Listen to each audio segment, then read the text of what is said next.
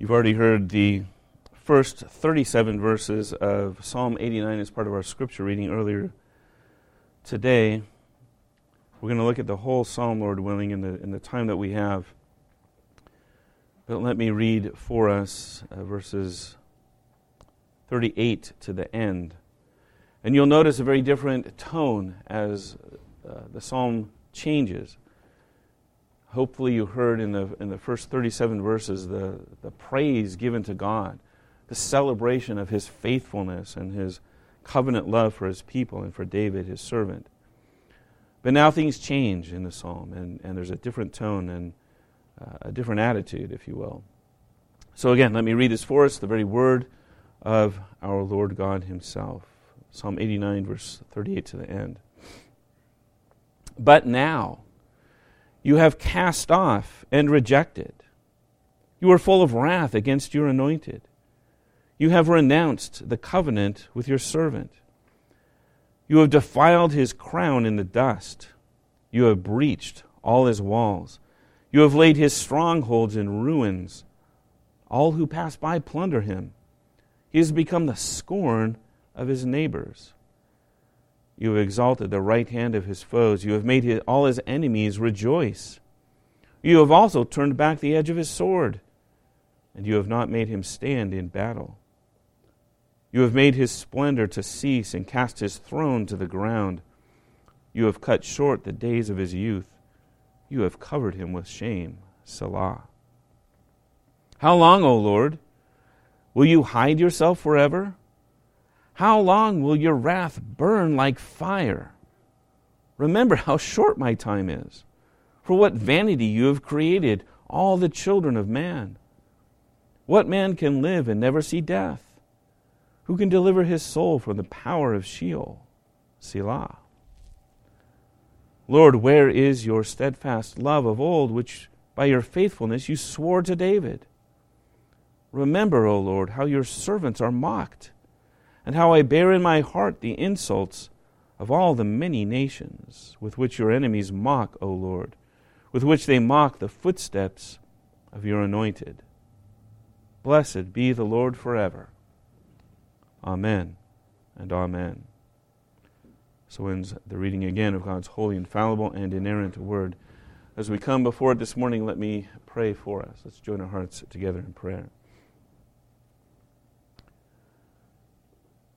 Our God, our Lord, and our Father in heaven, now we come before your word this morning. We ask again that you would speak to us through it, that you would bless us by your word, and that you would fulfill the promises that you have made, that it goes out and does not return to you empty, but instead accomplishes what you purpose for it and is successful in the things for which you send it.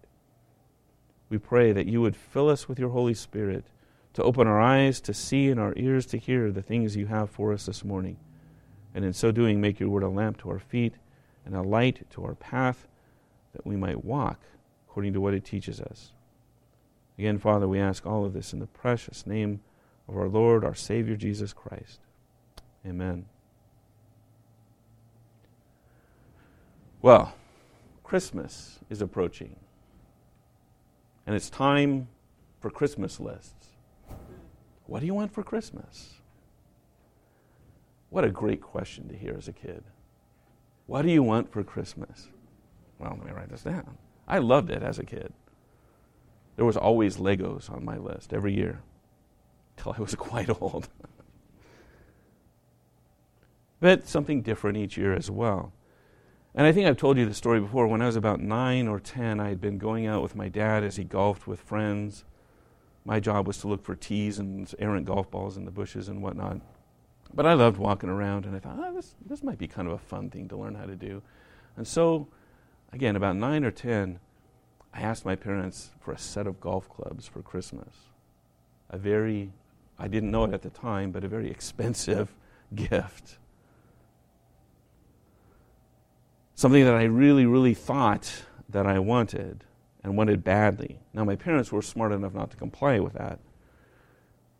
But I had convinced myself, this is what I really, really, really want. And that request, that item on the list, turned into something more than just a mere ask. I got to the point where I longed for those golf clubs. I dreamed about them.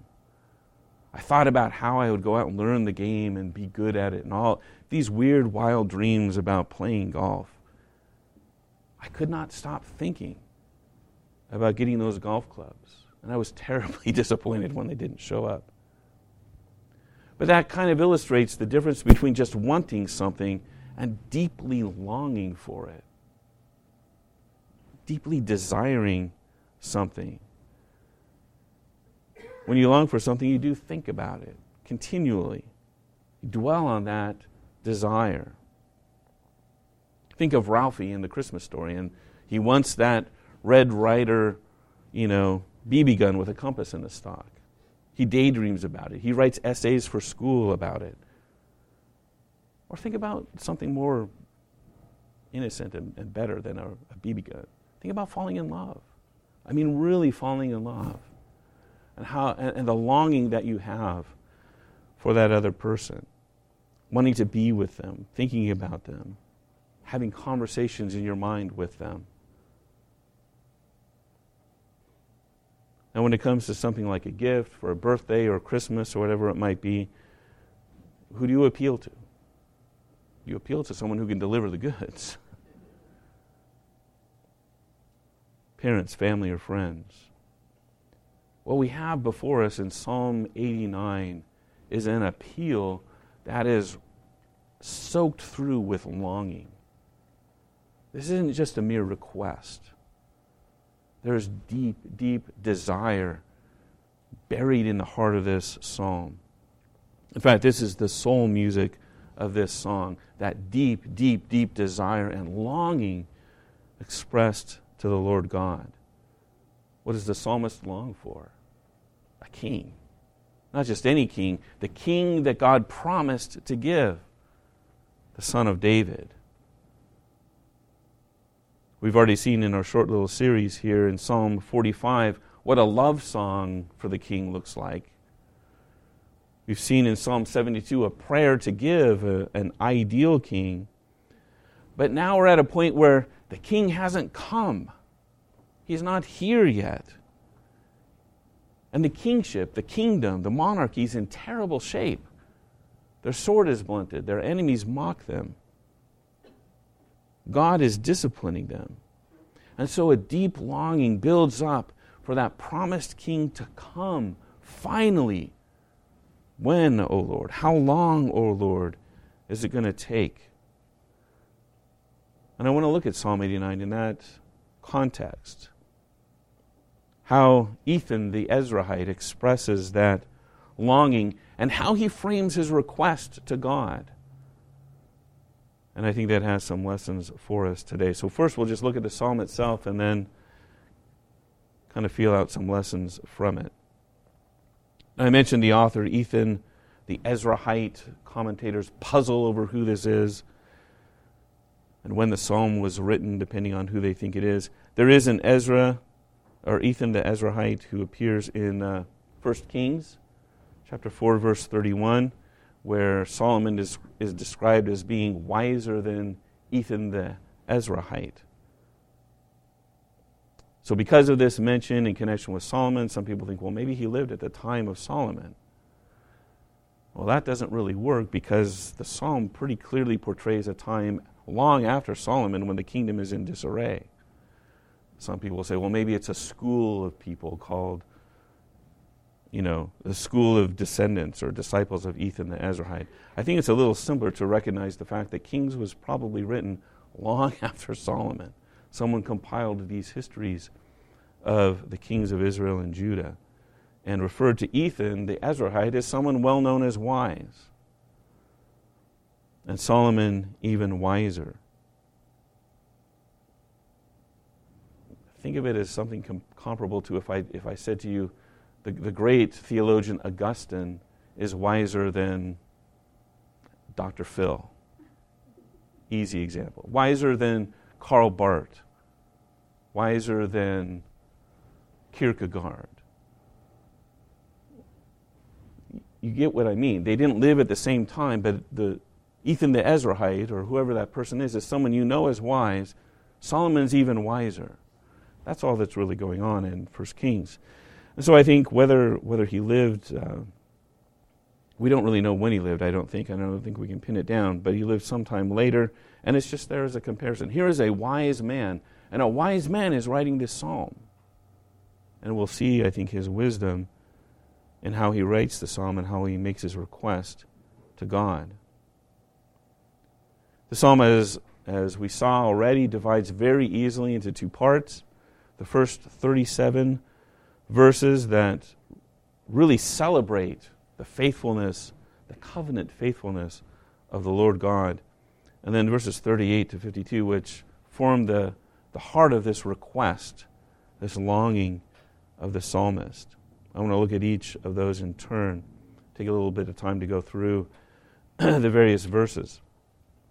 We'll do this pretty quickly because there's a lot of 52 verses. So again, the first 37, the faithfulness, the steadfastness of God is on display in these verses of the psalm. And the first line is really a summary of what the psalmist is doing. I will sing of the steadfast love of the Lord forever. That word steadfastness, it's the word we've talked about many times. Chesed, the covenant faithfulness, the loving kindness of God. His not just love that he has in general, but that particularly love he has and particular faithfulness he has for his people. He's the covenant Lord. He's faithful to the covenant and to his covenant promises. He's made a loving commitment to his people. I am your God, and you are my people. But what's interesting in this psalm is here the word is plural. And so an older translation renders this as, I will sing of the mercies of the Lord forever. You might remember, some of you who are older, a praise song. I will sing of the mercies of the Lord forever. We all know that one. It's based on this verse. And I like the plural because it emphasizes not just a thing, but an abundance. God's mercies, what does it say elsewhere? Are new every morning. They're abundant. They're lavished upon his people. He loves his people with a great love, says Paul in Ephesians, and is rich in mercy toward us. This is what the psalmist has in mind. The abundant mercies, the abundant steadfast loves, if I can put it that way, of the Lord our God. We'll see it in sections that kind of play on different themes. The first, talking about those mercies, verses 1 to 4. They're established forever in the heavens, it says in verse 2. The psalmist recalls the promise made to David in verses 3 and 4 that God promised him a son to sit on his throne forever, for all generations, and quotes from 2 Samuel 7.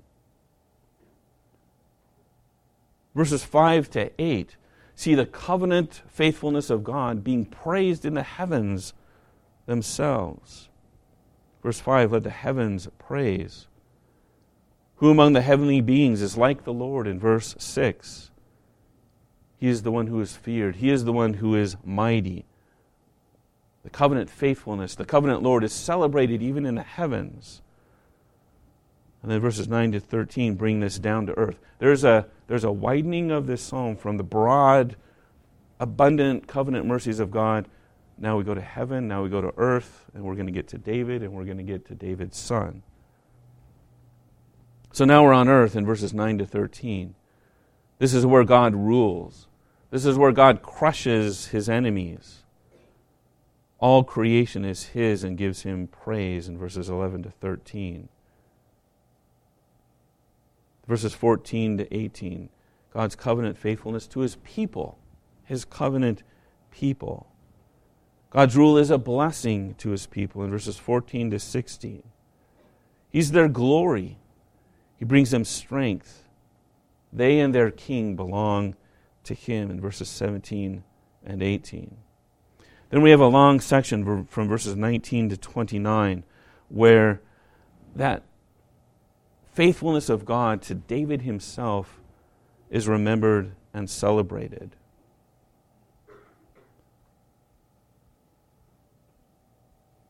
David is God's chosen king in verse 19. Echoing again verse 3, the chosen one, the chosen king. He's anointed by God himself with God's own holy oil to be king in verse 20, recalling Samuel's actions. He's been strengthened and protected and given success by God himself so that his enemies are crushed. Verses 21 to 23. And God is so with David that his kingdom is from the sea to the river, and recollection of the territory conquered by David, from the Euphrates to the Mediterranean Sea, the promised land. God is like a father to David and a savior to him in verse 26. And then again the psalmist reflects upon the covenant made with David concerning his son in verses 27 to 29. He's the firstborn, the kings of the earth. Steadfast love I'll keep with him forever. My covenant will stand firm. I'll establish his offspring forever. His throne is the days of heaven. That's the promise God made to David. Verses 30 to 37 continue this idea of God's covenant with David, but now gets into a little bit of the history of Israel, of David's sons. God promised to discipline them. And the psalmist celebrates this. You did exactly what you promised you would do. You disciplined the sons of David. He recounts that part of the covenant first in verses 30 to 33. If his children forsake my law, do not walk according to my rules, if they violate my statutes, do not keep my commandments, I will punish their transgression. Their iniquity was stripes. But I will not remove from him, from David, my steadfast love, or be false to my faithfulness. God will discipline, but he's never going to forget that promise that he made to David. And so that idea is recounted once again, the repeated theme of this psalm, the promise you made to David to give him a son in verses 34 to 37. God's promise, I will not violate my covenant. I will not alter the word that went forth from my lips. I have sworn by my holiness, I will not lie to David. His offspring shall endure forever. Again, that promise from 2 Samuel chapter 7. His throne as long as the sun, before me the moon, the faithful witnesses in the skies that mark the times and the seasons. My promise is as sure as the sun and the moon. What a celebration of the faithfulness of God by Ethan the Ezrahite. But now the tone of the Psalms changes in verse 38. Elsewhere we like to say, but is one of the most happy and hopeful words in Scripture. Paul writes about our sin and the wrath of God due to us for our sin, and it says, but now. And we go, whew, thankfully God has done something for us. Here it's reversed. Look at the faithfulness of God. Look at the promises he's made. Oh, but look at what's going on now. This is a different kind of a turn. Now you've cast us off. You've rejected us. You're full of wrath against your anointed.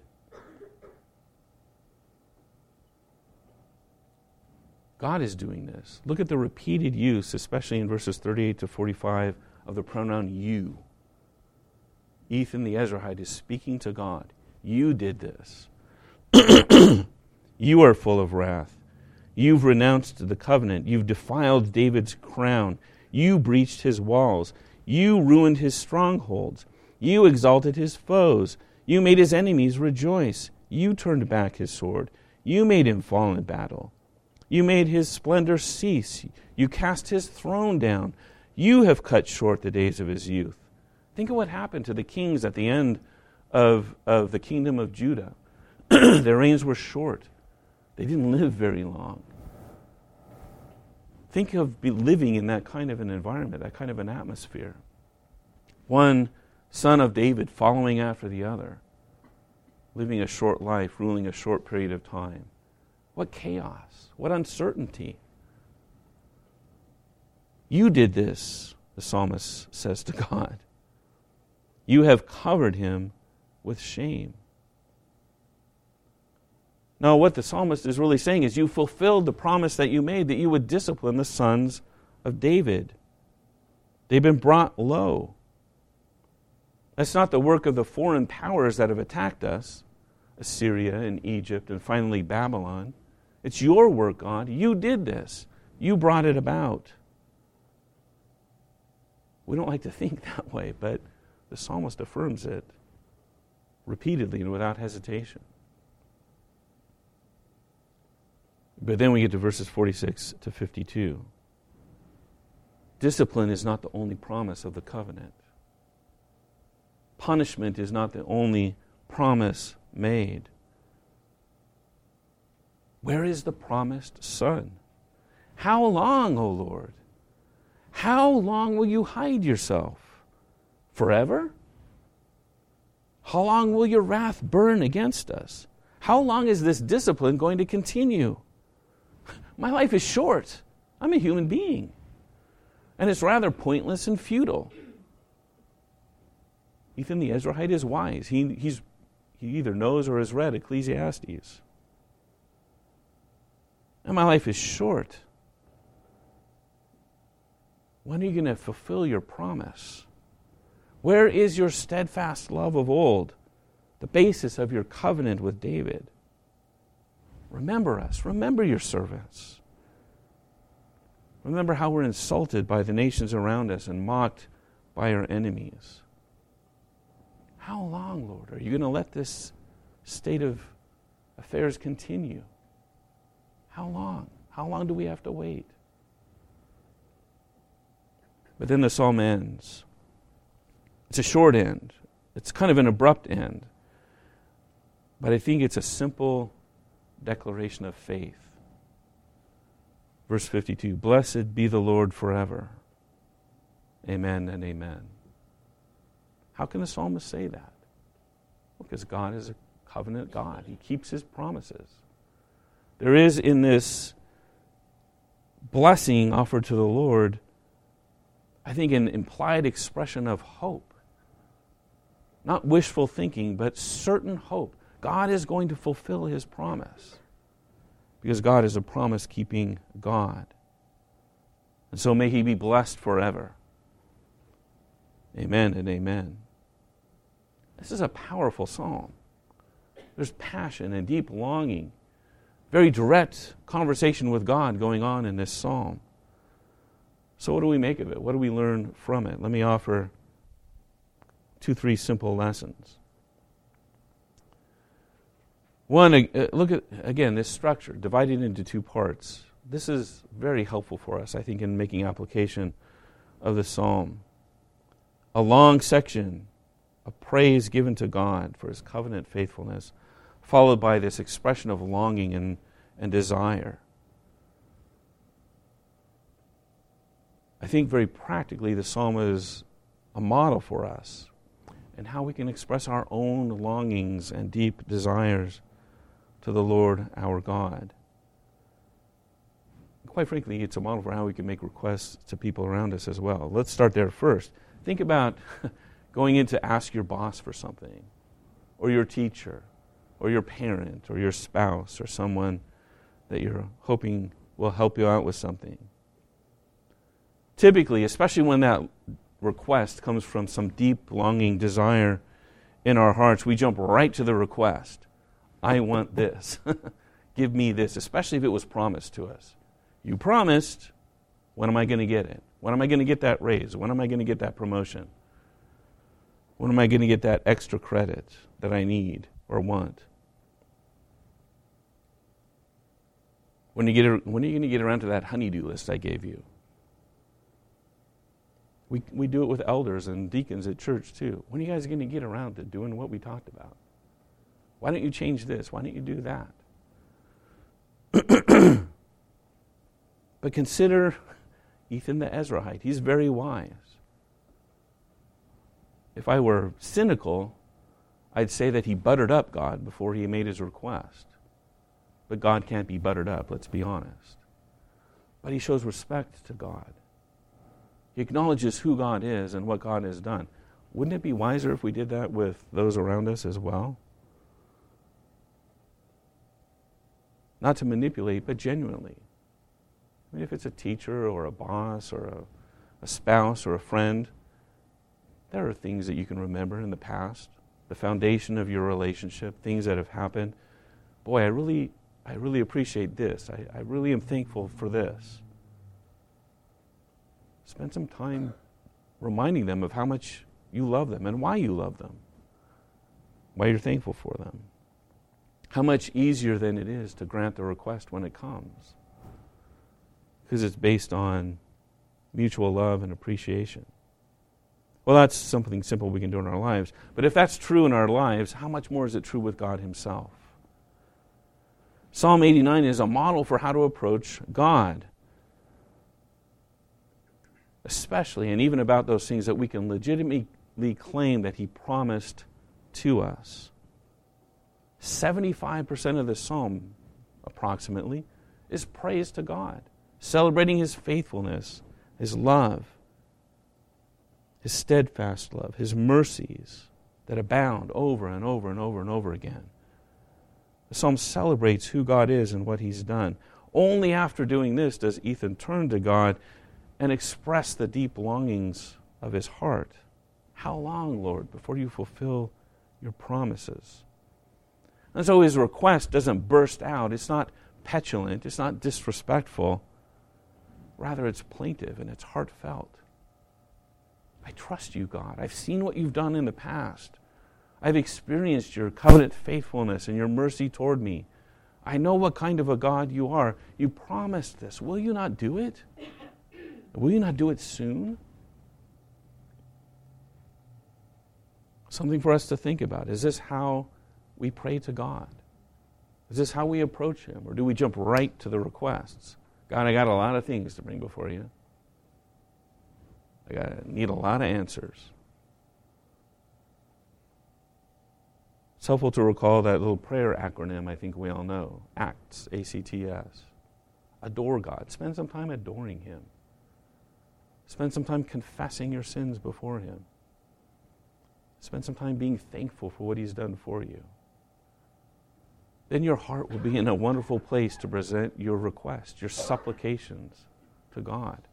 It's a wonderful way to approach prayer. That's what Ethan does here in this wonderful, amazing psalm. But broader than these things, when you get right down to it, this psalm is, or ought to be, the cry of our hearts as well. You see, Ethan the Ezrahite's request was fulfilled. The longing of his heart did come about in the fullness of time.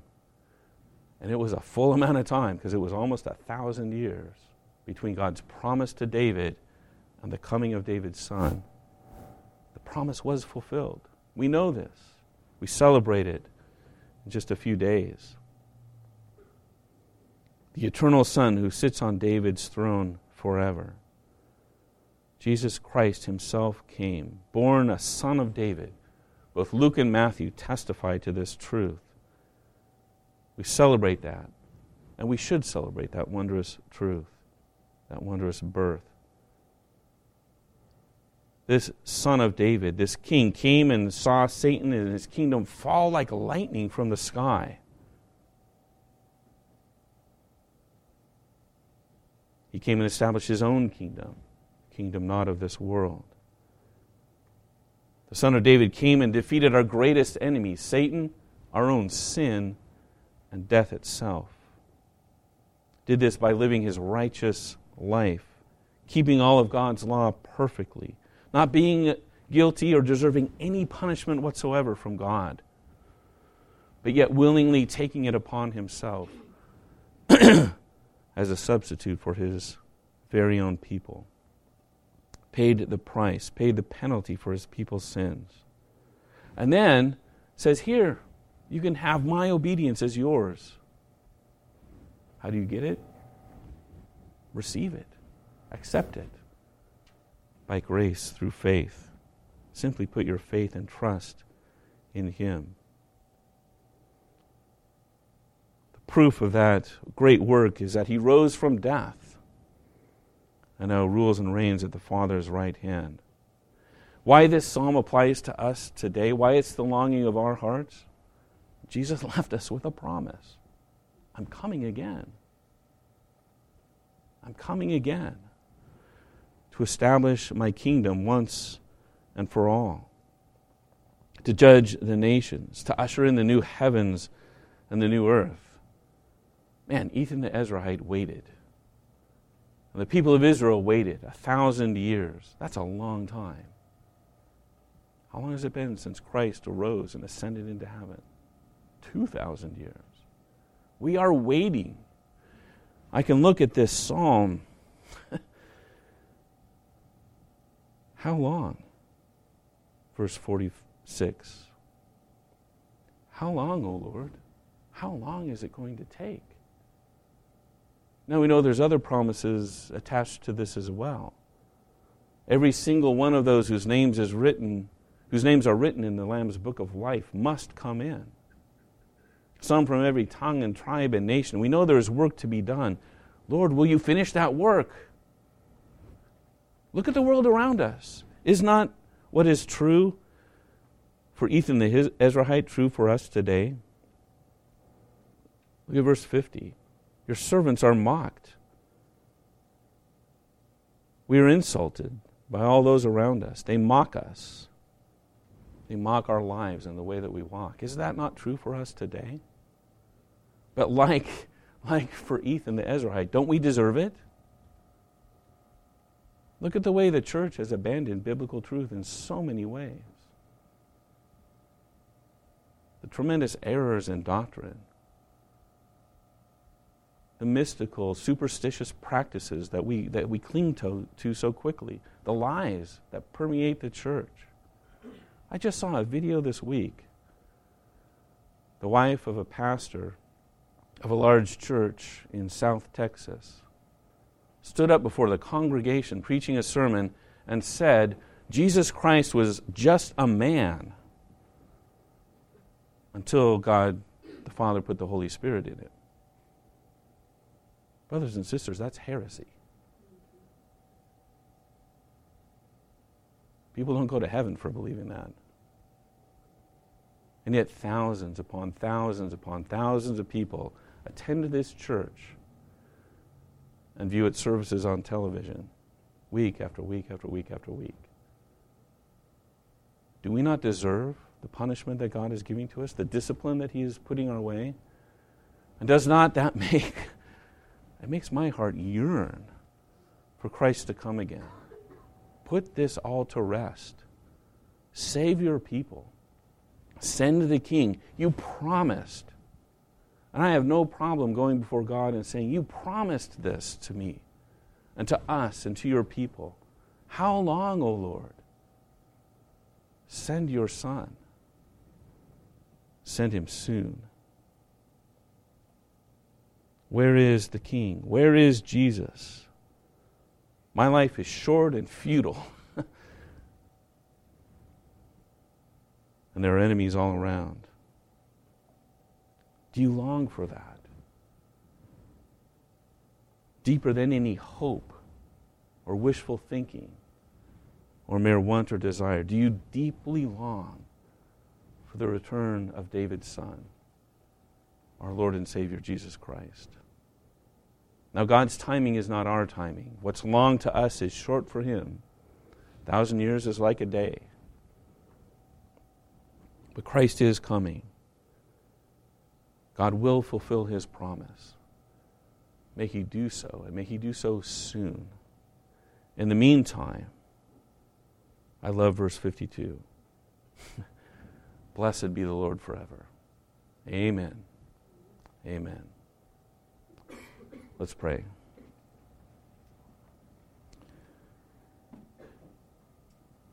Our Father in heaven, we do acknowledge your greatness and your wonder, your mercies that are new every morning, that are abundant and overflow to us in ways that sometimes we are just too foolish to see or acknowledge. Open our eyes. Show us what you have done for us. Remind us. Don't ever let us forget these things, the small and the large as well. Especially do not ever let us forget, lose faith in, lose hope in, or turn away from Christ our Savior. Keep our eyes firmly fixed upon Him. And may the things of earth grow dim in the light of His glory and of His grace. We do ask, Lord, that you would have mercy upon us, that you would see the plight of your people. We know that we have sinned. We know that there is great error among us and that we tolerate it all too readily. But have mercy upon us. How long, Lord? How long until Christ comes again? May He come, and may He come quickly. We entrust all things, the bringing of your people into the church and the coming of our Savior for those same people. We entrust those to your fatherly care, knowing that you love us and that all things that happen are for our good according to your purpose for us. Be with us and watch over us as we go from here. May you be blessed forever and ever. All of this we ask in Christ's precious and holy name. Amen.